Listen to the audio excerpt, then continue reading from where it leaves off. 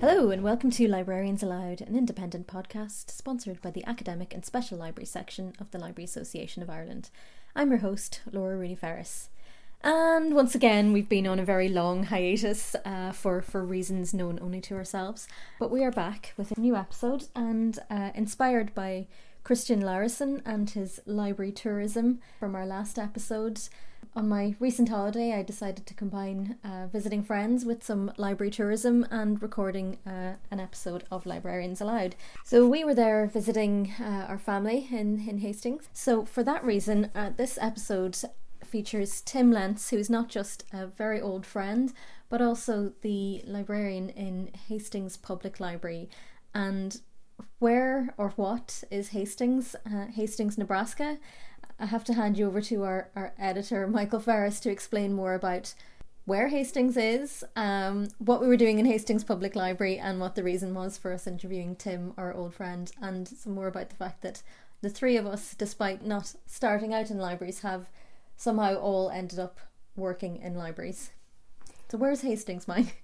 Well, Hastings is, it's in Nebraska, obviously. It's kind of central, kind of south central. It's about 3 hours drive from Omaha, which is the biggest city, and then maybe another, if you're going to Denver, about 7 hours. So it's... And for Irish people, Nebraska is the bit right in the middle of America? Pretty much, yeah. Pretty much the center, yeah. I met Tim in 1993 when we started going to Hastings College, and he was working, seems like he was working in the college library from pretty early on there. You know, the library there, it's named after Edward Perkins, who's the founder of Kool-Aid. He's the founder of Kool-Aid. I do know that, having been to Hastings several times. You've been to the museums, Hastings people are very proud of the founder of Kool-Aid. I suppose we are, I would have been going to Hastings Public Library since my family moved there in 1984, and probably up until even when I was in college, I would go there occasionally for some resources. Yeah, it's always been a great library, and I'm just very impressed to see it, the remodeling of it when we were there. I was incredibly impressed to see the beautiful, new, incredibly welcoming, very technologically advanced it was very, library with their great maker spaces. So in this episode, I have a chat with Tim about Hastings Public Library, about the work that he does there, and I'll let him take it from there.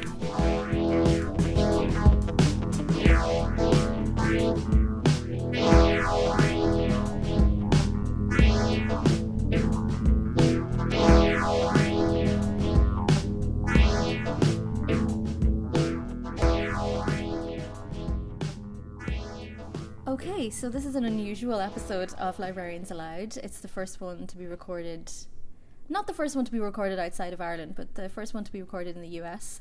I'm here for reasons, known only to me, in Hastings, Nebraska, with an old friend and fellow librarian, Tim Lentz. Tim, you are the librarian here in Hastings Public Library, yeah? That is correct. There is a director and then two librarians. Sometimes those librarians have been given more specific titles. To date, my fellow librarian and I have kind of resisted pigeonholing ourselves as anything other than librarians, but it winds up meaning manager in some aspects. It winds up meaning taking care of some of the technical services, cataloging, etc. It winds up meaning keeping an eye on our makerspace, which I'm looking at now and is beautiful and has a lot of really great gadgets that I would like to get my sticky hands on. Yes, well, it's open right now, so after the interview, I won't keep you from your travels, but we could, go make things if you want. So yeah, you've been in this role for about 6 months, but let's go back to what was your first experience of libraries? Whenever you were a kid, did you use the library much? did you ever think you would end up being a librarian? What was your first experiences of libraries? I used the libraries a lot. I did a lot of the summer reading programs. I enjoyed the libraries. When I was little, I went to story times, all of those things. It never occurred to me that you could work there, I guess. So, yeah. Were librarians here a little bit like they were in my experience when I was a child, and they were sort of scary and very authoritative figures? Yes. I mean, there was definitely one in our local library in the town I grew up in who scared the crap out of me and chased me out of the adult section once, and I think put me off going back to the library for a little while. So in my head I just kind of thought, that's definitely not, I would hate to end up like that. Right. Yeah, even the friendly ones were intimidating. I mean, there's an authority in the position of librarian, and I apparently we're one of those very trusted professions. Yes, along with, yes. More so than lawyers, because obviously everyone thinks they're a little bit shady. Right, you trust the lawyer for the knowledge, but you don't trust them for the ethics. Yeah, but they're going to screw you on the cost of their advice. Right. Yeah, I think we're trusted in a lot of spheres, and then also, I think, respected to the point of some shyness or reticence around librarians, and we work hard to break that down. Yeah. I'm the only man employed in this library right now. Really? We are such a female heavy profession. Yeah, it's a good thing. I was just talking with my director the other day about that, though, and she mentioned, Tim, you are a certain kind of representation in this library, which is, as a white male, that's usually not anything I have to going worry in the about. other direction. A little bit top heavy on the white males in most professions. Right. But because of that, we're actually going to just routinely schedule me hours at the desk just to be out there to see other men who come into the library, to see really boys who come into the library, to help them think about, this is a place for you. This is a place that you could grow up to work in, for that matter. They're probably a group that would have quite high. Are you familiar with the term library anxiety? We use a lot in academic libraries. Yes. That genuine kind of psychological distress about going into somewhere like a library, especially when it's a big, beautiful building and you're not quite sure where everything is, in the sense of needing some sort of a blueprint of understanding how to navigate the space before you even set foot in there. Right. Yeah, there's all these norms and knowledge around libraries that if you don't have them, it becomes very intimidating to go in there. Some of us probably get off on that. I think there's an old school of that very authoritative type of librarian who definitely got off on that. I certainly remember that from even when I went to university. The library was a very kind of closed, hallowed space that you were called out on if you didn't negotiate it correctly. Yeah, if you didn't know how. Yeah. Or, it's as simple as I give free rein. If somebody asks one of the folks who are just shelving books, hey, where do I find this? Our folks will help you find that. I have also worked in libraries, not my decision, but I have also worked in libraries where if you were a shelver, and I've been a shelver in some of these libraries, if somebody asks you to find a book, it is your responsibility to direct them to a full-fledged, very serious reference librarian, and the full-fledged, serious reference librarian will then sort of condescend to help this hapless person. But our public does not know. Our public thinks that everybody who works in the library is a librarian. Yeah. And I've come to like the term library worker. I was about to say, where do you fall on the library professionals versus library workers? Because we're definitely in Ireland and the UK leaning more towards the term library worker? I think it's a better term. I think the differentiation being maybe in the titles. Yeah, I think there's a lot of benefit. You know, I'm very, very happy with my master's in library science. There are things that I understand about how to track down the knowledge that people are looking for that some of my younger coworkers just don't have yet and may not have until they get the education. But that doesn't mean that we have to take it to this classist approach of... Yeah, which I think has been a problem in the past. Yeah, it absolutely is. So I'm one who absolutely values the master's in library science. I'm also one who says whoever can do a thing in the library, then let's let them do it. Yeah. And frankly, wherever possible, let's be encouraging our staff to build out their skill sets and become ever more competent in the library, with or without a master's or any other degree. Yeah. It's really restrictive, particularly when you're working with, as a lot of libraries are, quite a small complement of staff. You can't really start restricting the tasks that people do. I very much have the philosophy, if somebody knows how to do something, then more power to you, let them do it. It means me not having to do it. Yeah. So let's go back to like where your move into the library world began. Like, when was the first time that you thought, librarian, maybe that's a thing I could do? So I did do work study in college at the library, and I loved it. That probably, for me, was a really good introduction to what we talked about earlier, library norms and stuff like that. Because I was working there, because I was reporting to a full-time employee, I started to pick up a lot of that. It made me a lot more comfortable in the librry. And that was in the Perkins Library in Hastings College. Yeah, I've been in there. We had a little walk around there with my husband and Hastings native and Librarians Allowed editor Michael Ferris. The reason for my unusual for being here, location at the moment. So that got me kind of used to it, and then I graduated, and I didn't know what I wanted to do. I had this degree, and I couldn't think of like what was actually... Is that the thing that happens all of us who have kind of general arts and humanities degrees? And we kind of go, I enjoyed my time there, but what the hell do I do with this now? And the city library in Lincoln was hiring, and this light clicked on that could be an actual job. That wasn't just, something akin to...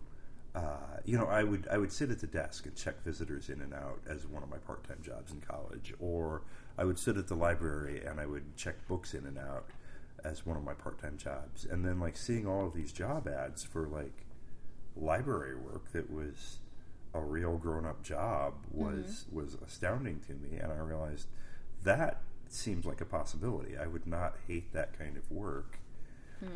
And that's interesting. That's how I eliminate professional career choices as well. Well, these are the things that I won't hate doing. Right. And actually, I might be good at this.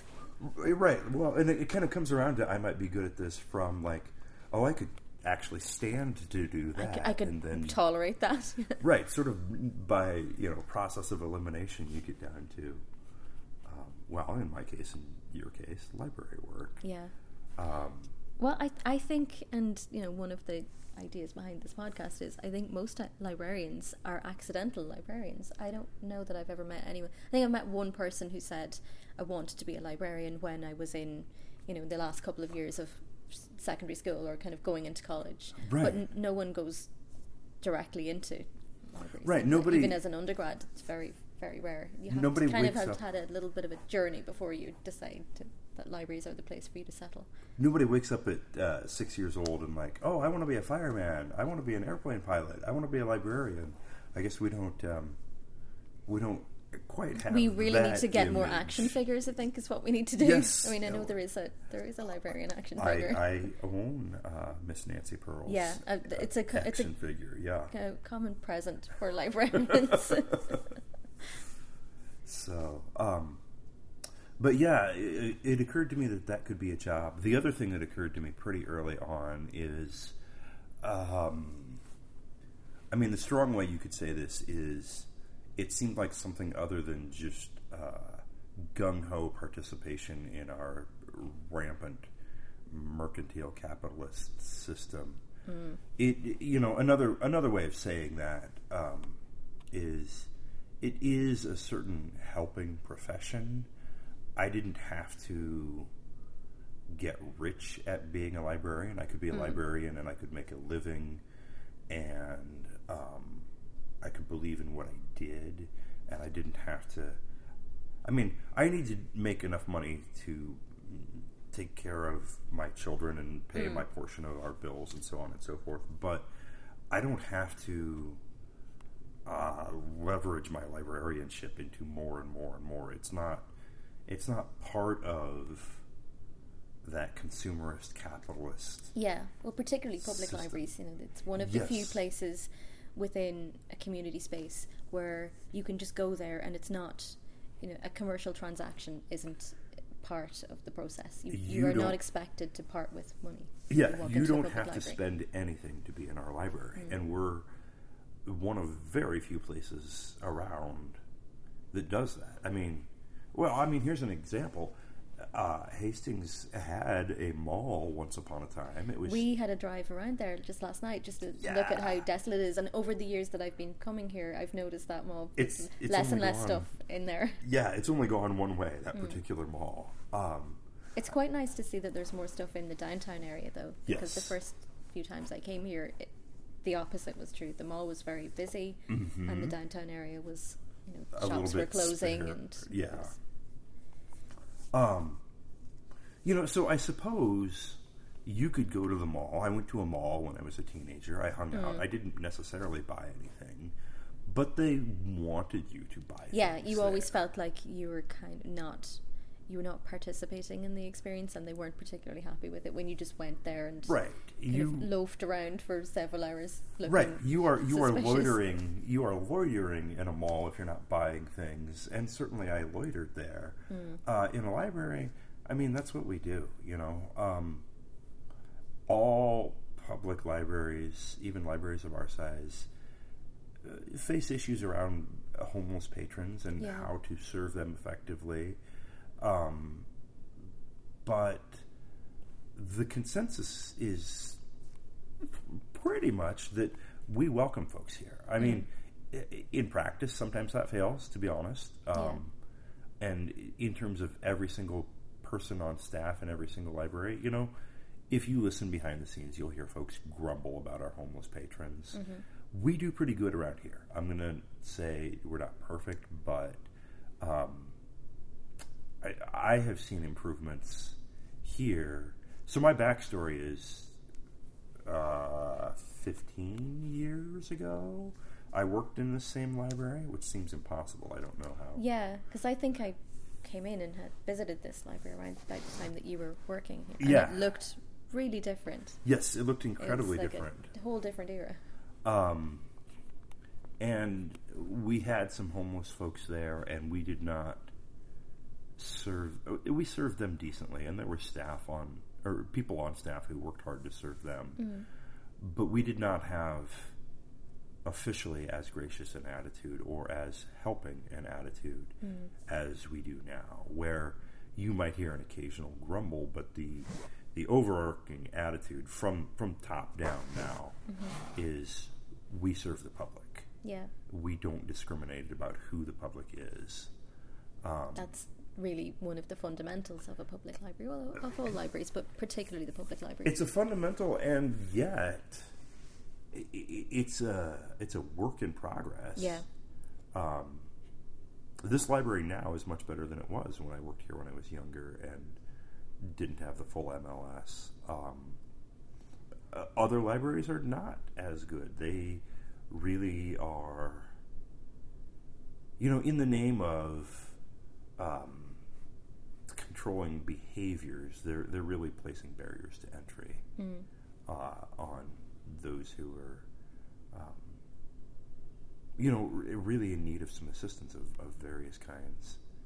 The other trap is I'm not sure how much assistance libraries can give. I've got a lot of ambivalence around libraries elsewhere in the United States that are training up to deliver Narcan, the opiate antidote.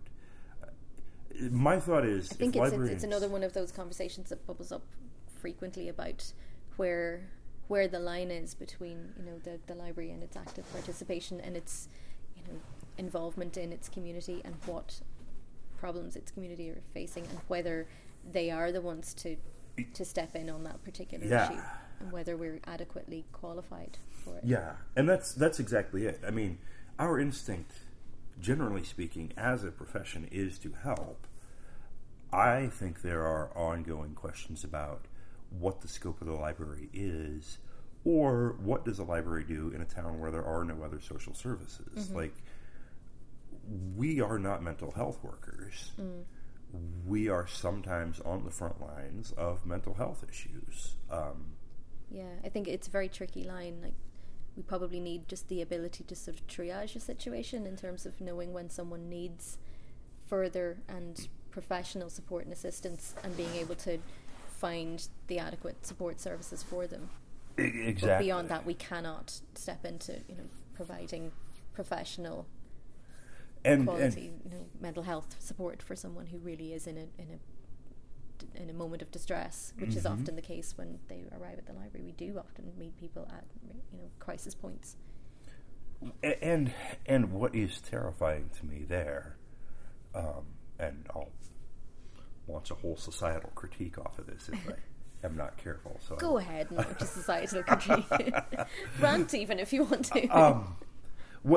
I think you're absolutely right. I think we are a frontline public service to our community, but I think our responsibilities should be oriented around triage. We know who to call when someone's having whatever mental health issues. Running the gamut from law enforcement to social workers to so on and so forth. The fact of the matter is, we had a patron who's been really generally easygoing, didn't quite know who this patron was really, except for they were a regular user. Well, then they had a pretty serious mental health episode that we sort of noticed symptoms over a period of days, and the symptoms got worse. They were involuntarily committed to the short-term ward at the local hospital here, and they were picked up by the police to do that. So what scares me, and where the societal critique starts, is I believe that our job should be triage, and I see that there's sometimes nobody to triage to. There's not the mental health. I was going to ask about that, because certainly in Ireland that can be it's a significant problem. Yes. Certain parts of the country just are not well served by good mental health services, or even good referrals to social support. Any kind of social support, and certainly mental health.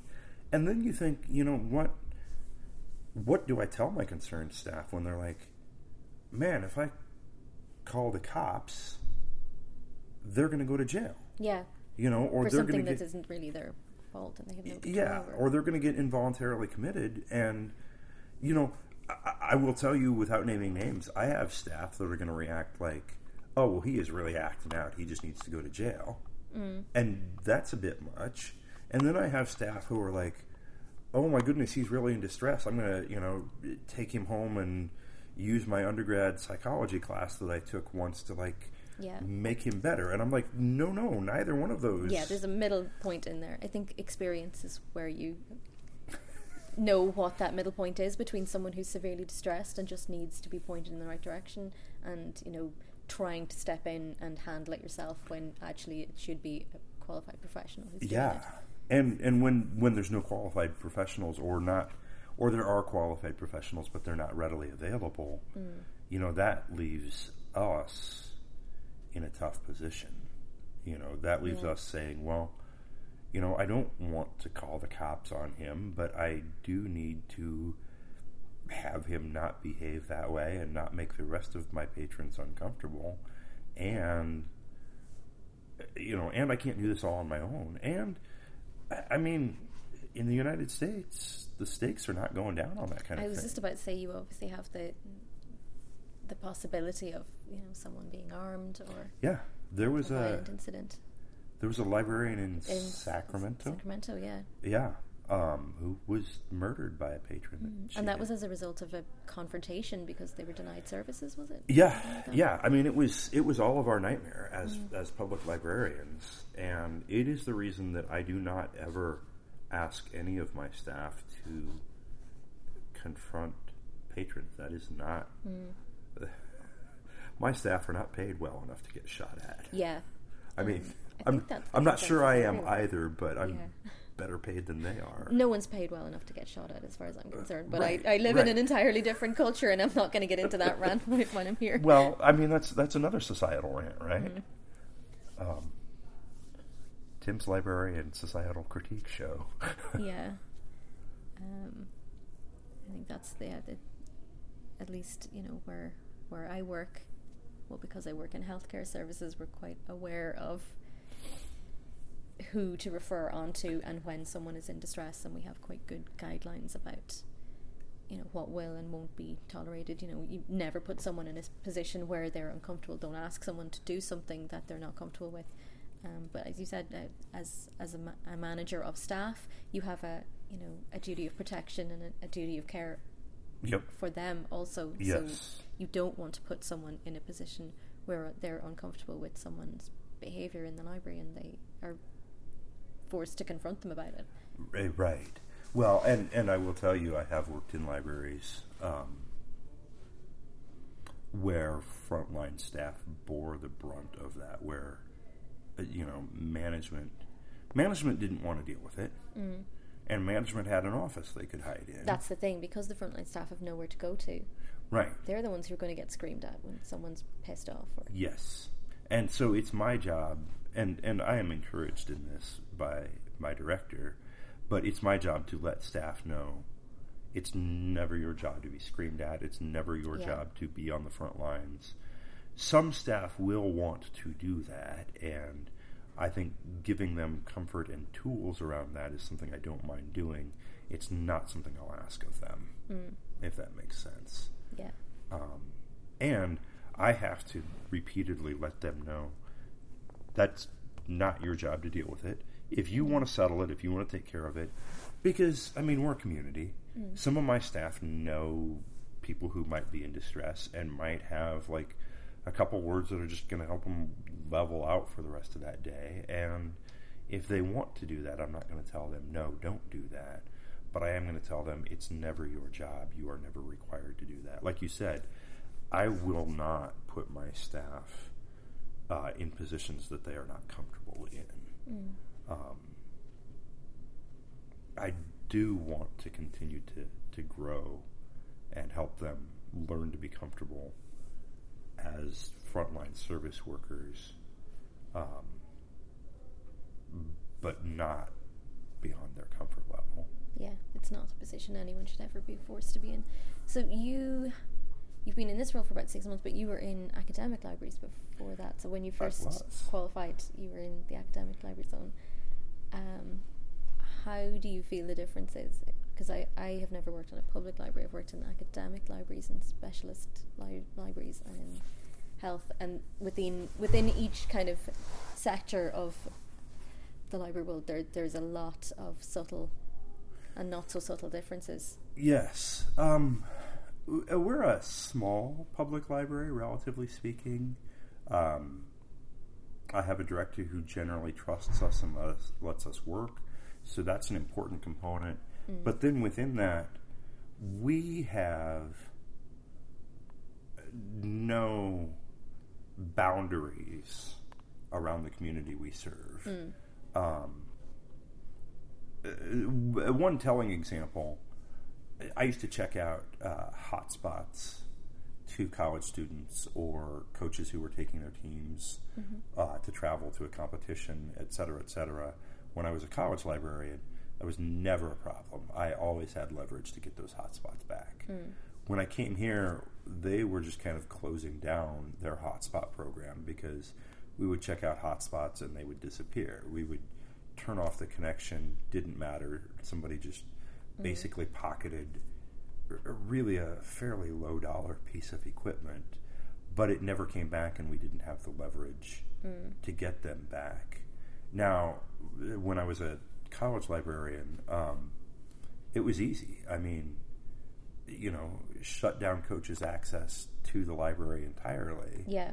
And he's going to get that hotspot back. Yeah, it's funny how quickly they just sort of mysteriously reappear. Right, like, but nice that made its way back. I'm glad to see it. So, coincidentally, I just sent them a message saying they have no access to the library now. Right.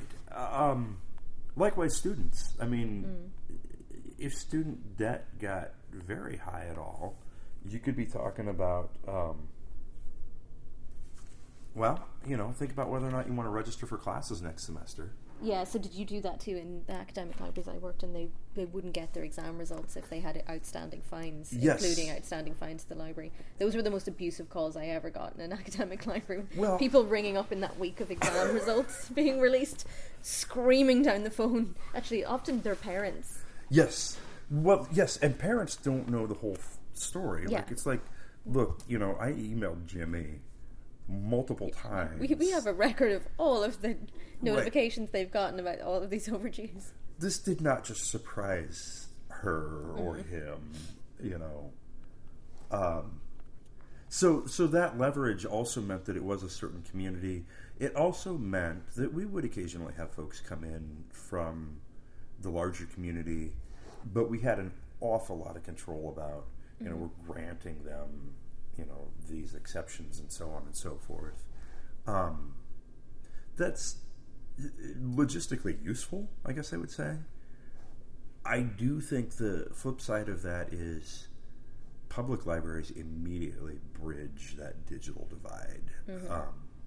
That's a buzzword that feels like 15, 20 years old at this point. It's probably, and I don't know how accurate it is anymore. I think there's a lot of kind of subtle nuance within the digital divide as well. It's more about, kind of digital illiteracy and things like that, and digital literacy issues than it is a divide necessarily. But anyway, that's a whole other rant. I will tell you, this surprised me, but being back in public libraries, there are people who come here.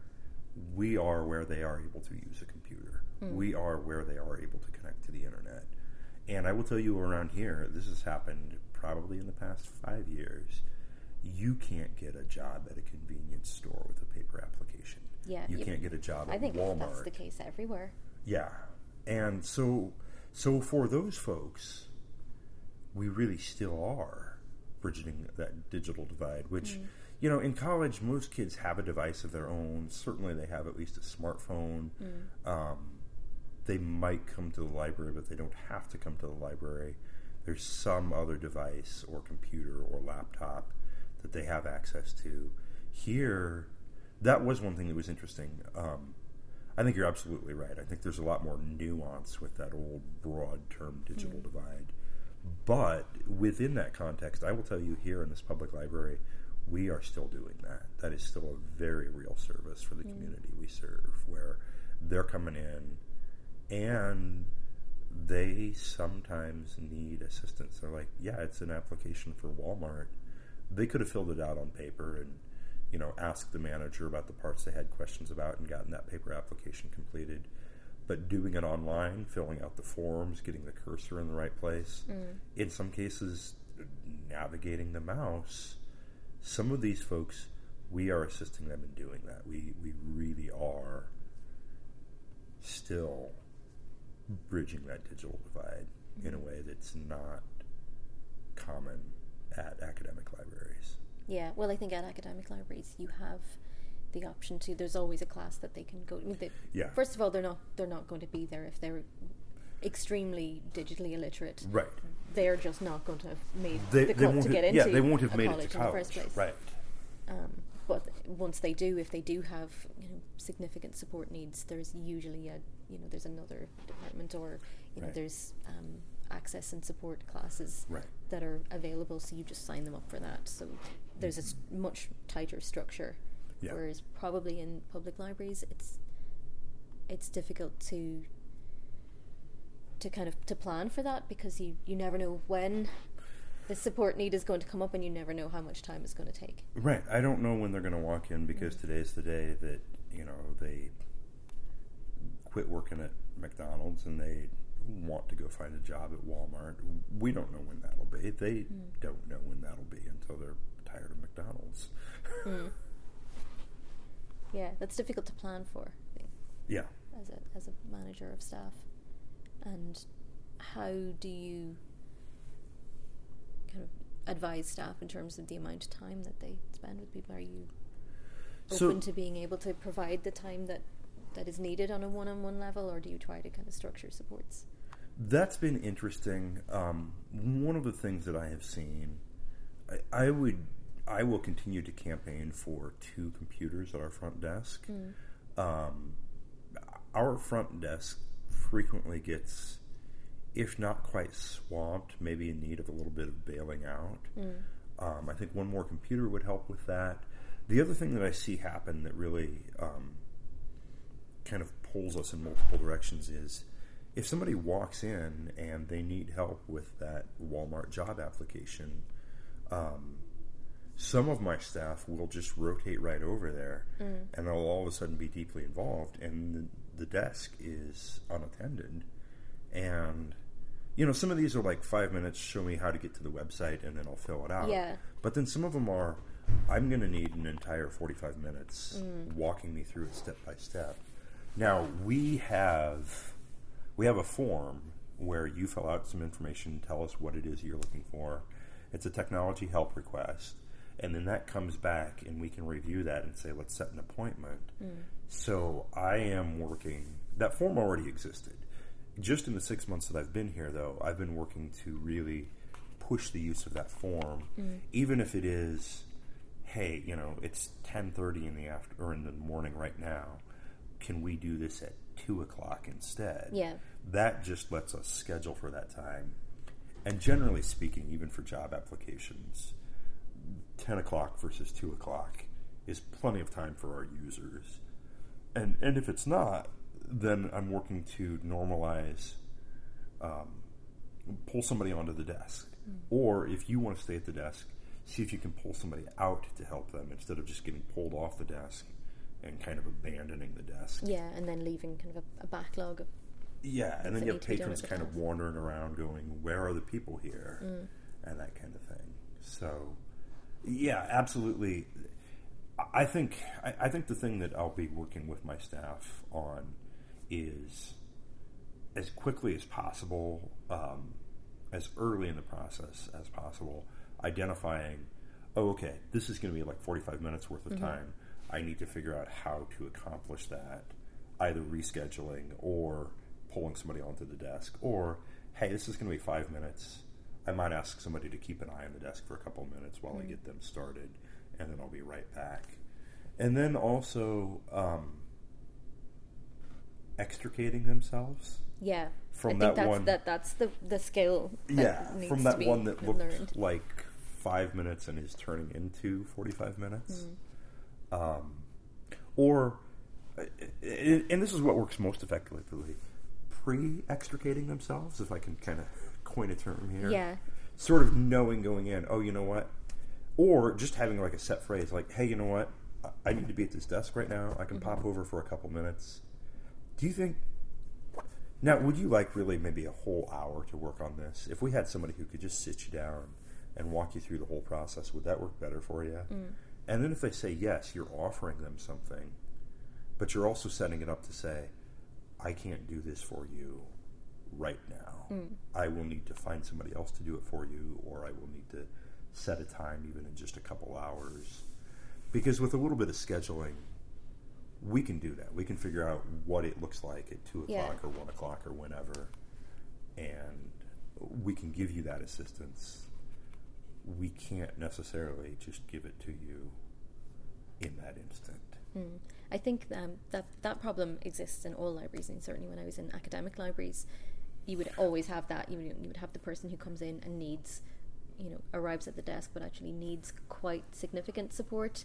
And, I work in health libraries now at all of our hospital sites. We have people who come in and they really have very, very complex and detailed needs. You could have someone who needs material to support diagnostic decision making. Right. So we have a system where, they can submit a request online to have, a dedicated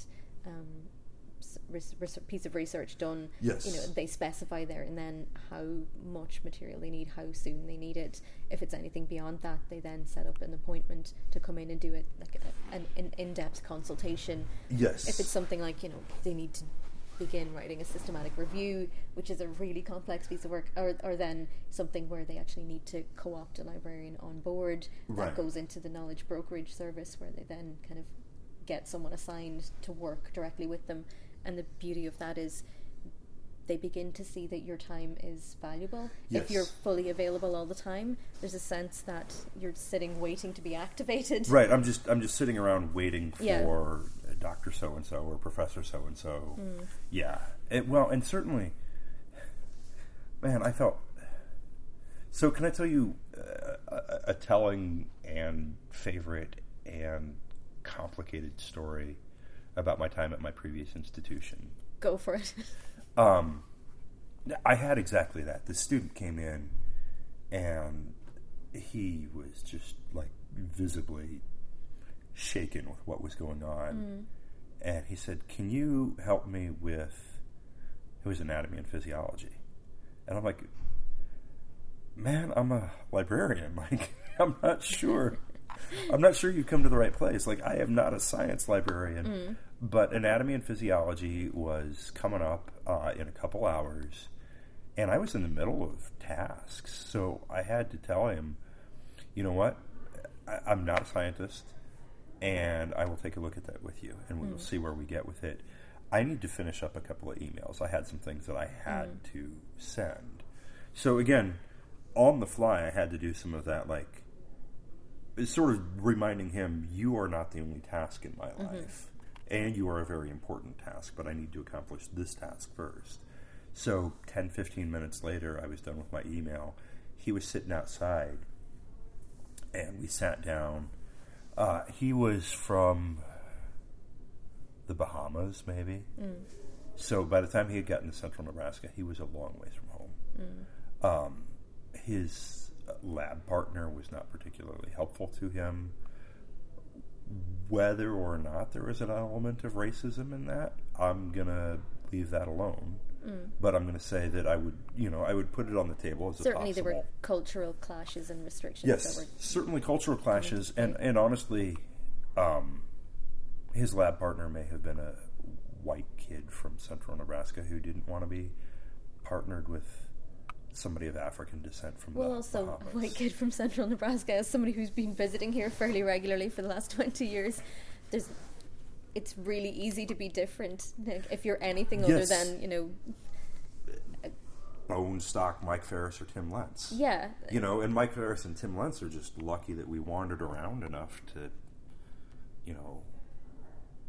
get adjusted to some differences. And that's no fault necessarily on either side. It's just if you're not exposed to things that are other than you, then of course they're alien to you, and you don't know what small adjustments you need to make to accommodate people and to meet them halfway. And so we got to work, and I will tell you, I didn't know any of the science, but I sat there and read it with him. So we just did some, he was perfectly literate, but we read it, and we read it closely together. And as we started to share the reading, I would kind of ask him, so tell me if the question is asking this. And he'd be like, oh, okay, yes. And then he had the knowledge from being in class. He was a good student when he had all the tools. He had the knowledge from being in class then to start to formulate at least decent answers. We didn't get everything done. But by the time we were working after about an hour or so, he knew he was going to go off to class. He wasn't going to get great marks on that paper, but he knew he was going to at least pass, and he knew he was happy with the answers he had. where he had been panicking an hour and a half earlier when he came in. So I learned two things, and this might touch on earlier parts of our conversation. One, I learned that some people just need any kind of assistance at all. Yeah, A and P, I didn't tell him anything about anatomy and physiology. I did not. But he got a lot closer just by sitting down and having somebody look at it with him. And two, this kid was terribly lonely. He was far from home. He was in a different place. I mean, I think he had made some friends, but I don't know how many adult support people he had been able to connect with at university. And on the one hand, it was really gratifying to be able to give him that level of assistance. And then on the other hand, I kind of thought, like, man, this kid is at sea here. Yeah. And this whole institution is not, and it wasn't just him that was in that situation, but that was a really telling example. You know, I'm not going to go into any details, but suffice it to say, when this position came open, I did leave my previous institution in a hurry. It was, it's nice to be here instead of there. I'm not giving anything away to say that. I know, yeah. I think we've all been in those positions where we're at odds with the administration around the direction us, of the and institution. it becomes difficult to carry out your job in the way that is, you know, true to who you are in terms of your own ethos, and in your profession, and in terms of your own kind of conscience. And in the ways the institution deserves. That was the thing. You know, I walked out of there and I felt bad losing those kinds of connections. And I was concerned for those kinds of students who had forged connections with me, because I would just try to be personally and humanly available to them. And, you know, I hated to leave that behind. Again, without going into details, I'm sane in this job on a consistent basis. That was not always the case. Yeah. Well, that story you told just there, it's an example of where someone had been failed at several points. Yeah. I mean, if you're an international student and you go to study somewhere, there should be direct supports available for you. There usually are. Like, you know, I know, having been an international student, there was, you know, someone is assigned to you. You have an advisor who is supposed to make sure that, you know, look, any problems you have, you come to me.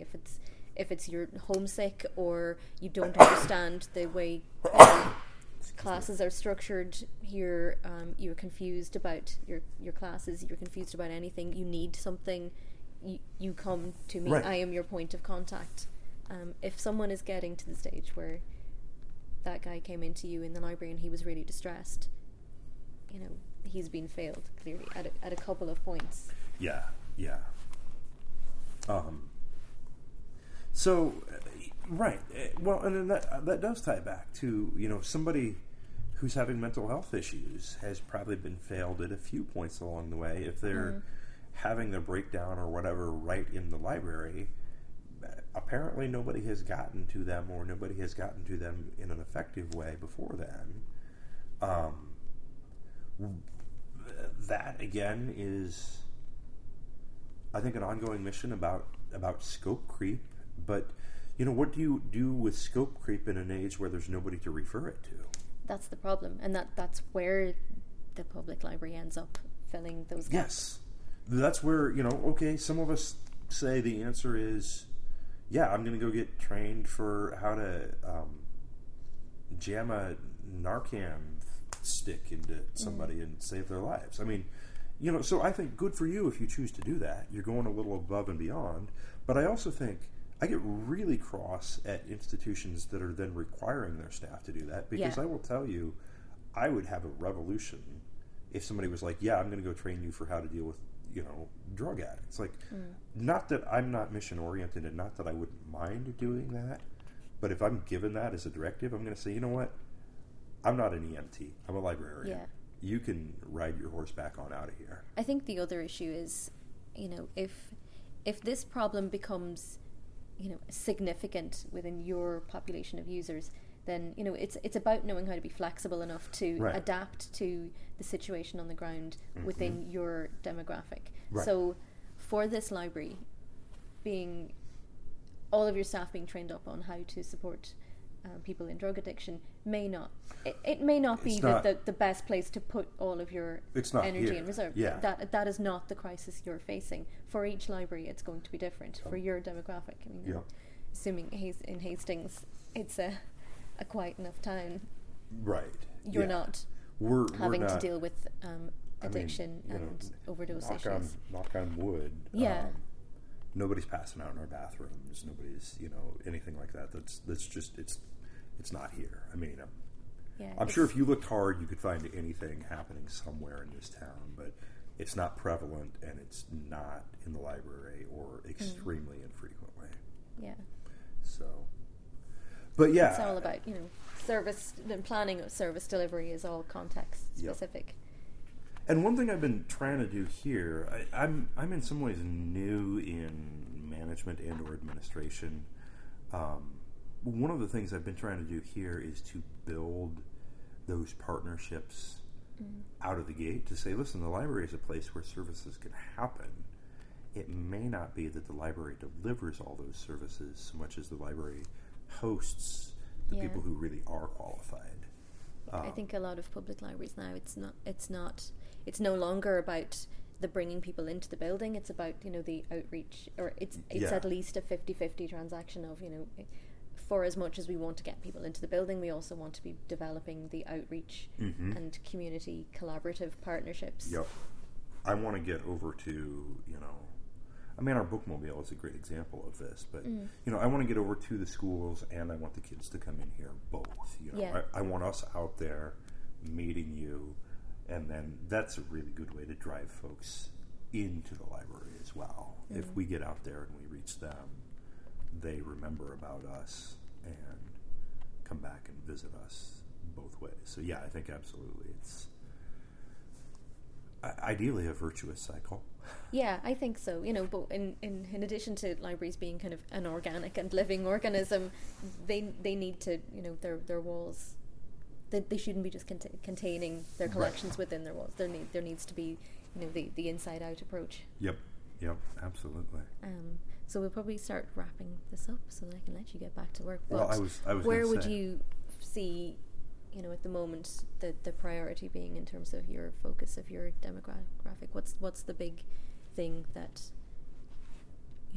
you're facing in terms of providing for the community that visits Hastings Public Library? Broadly speaking, my goal is to serve more of the public in Hastings.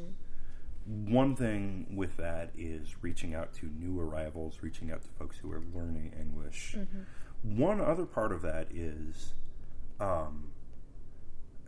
ironically, we have a lot of services that are really useful. I have a friend, she was my glassblowing partner the year Mike was not my glassblowing partner at Hastings College. She is actually working in the mental health industry, which has been a thread in our conversation, I guess. But she was working on guidelines for a population they serve and wanted research on it. And she said, "Can I get that at the library?" And I said, "I think you can. Let me figure out how." So I think there's I think there's a class of our population. Folks who are going to read all their cozy mysteries are going to come into the library. Yeah. Those folks are mostly older. Folks who really need to come into the library because they need to use a computer are going to come into the library. And then we're going to have a whole class of folks who are probably going to buy their own books when they do read and do not think of us as a resource for their professional lives. But I believe that we are. So, ironically, I want to get young professional folks into the and young. Do you do any collaboration, like providing kind of hotspot spaces for startups? And I know a lot of the libraries in Ireland are doing that, and certainly in the bigger cities, because office spaces, it's really expensive to rent somewhere, and people don't always want to work from home. So providing, in the bigger libraries anyway, providing spaces for people to come in and work. Like not yet. space. There's a There's a co-working office space in Lincoln, and our space is built so that we can do a lot of that. Those study rooms, for example, you could really hold your office hours or something in your study rooms. We've got connections. The doors closed. You could do your teleconferences in there very easily. I think we have some of the tools, but yeah, that's the kind of thing where it could be like, look, I'm not competing with big businesses, but if you're a one-person consulting firm, run out of our library. Go get a post office box for your official mail and run your business out of our library, and know that we have resources to support that. So I think there's segments of the public who don't know why they need libraries or don't know what libraries can do for them. And I think reaching those folks, that's kind of emerging as my mandate going forward. Yeah. Okay. Well, we'll watch this space and see what exciting things are developing in Hastings Library then. Yeah. Tim, thank you so much for having a chat with me. This has been really interesting, having known you for so long, and how it's just odd that we both ended up in libraries. So it's nice to have been able to sit down and have a chat with you on a professional level too. Yeah, absolutely. We should do more of this. Honestly, if you're working in health librarianship, I don't know if our institution would have the money, but we need to think about those kinds of things. We're not in the middle of the opioid epidemic, but we need to think about how to refer and how we can forge connections with the health profession. Let's not let it be an industry. But yeah, I don't know. I'll try to wangle a way to hire you back as a consultant. Yeah, I'm just looking forward to the next time I get to come and visit here. Not just because I need to come and see my in-laws. Yeah. Okay, thanks very much, Tim. Absolutely.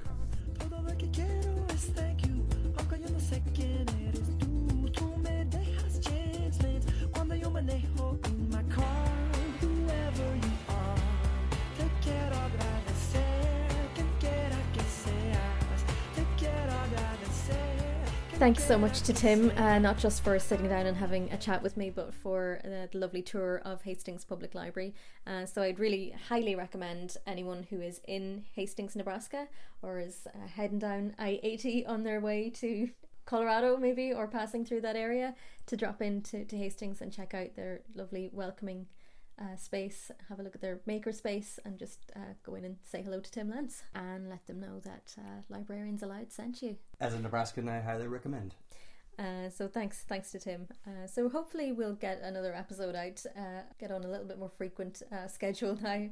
But as always, thanks for tuning in to Librarians Aloud. If you like what you hear, do go to your podcast catching device of choice and give us a rating and review. It helps other people find the podcast. Librarians Aloud is produced and presented by Laura Rooney Ferris. Music and editing is by Michael Ferris.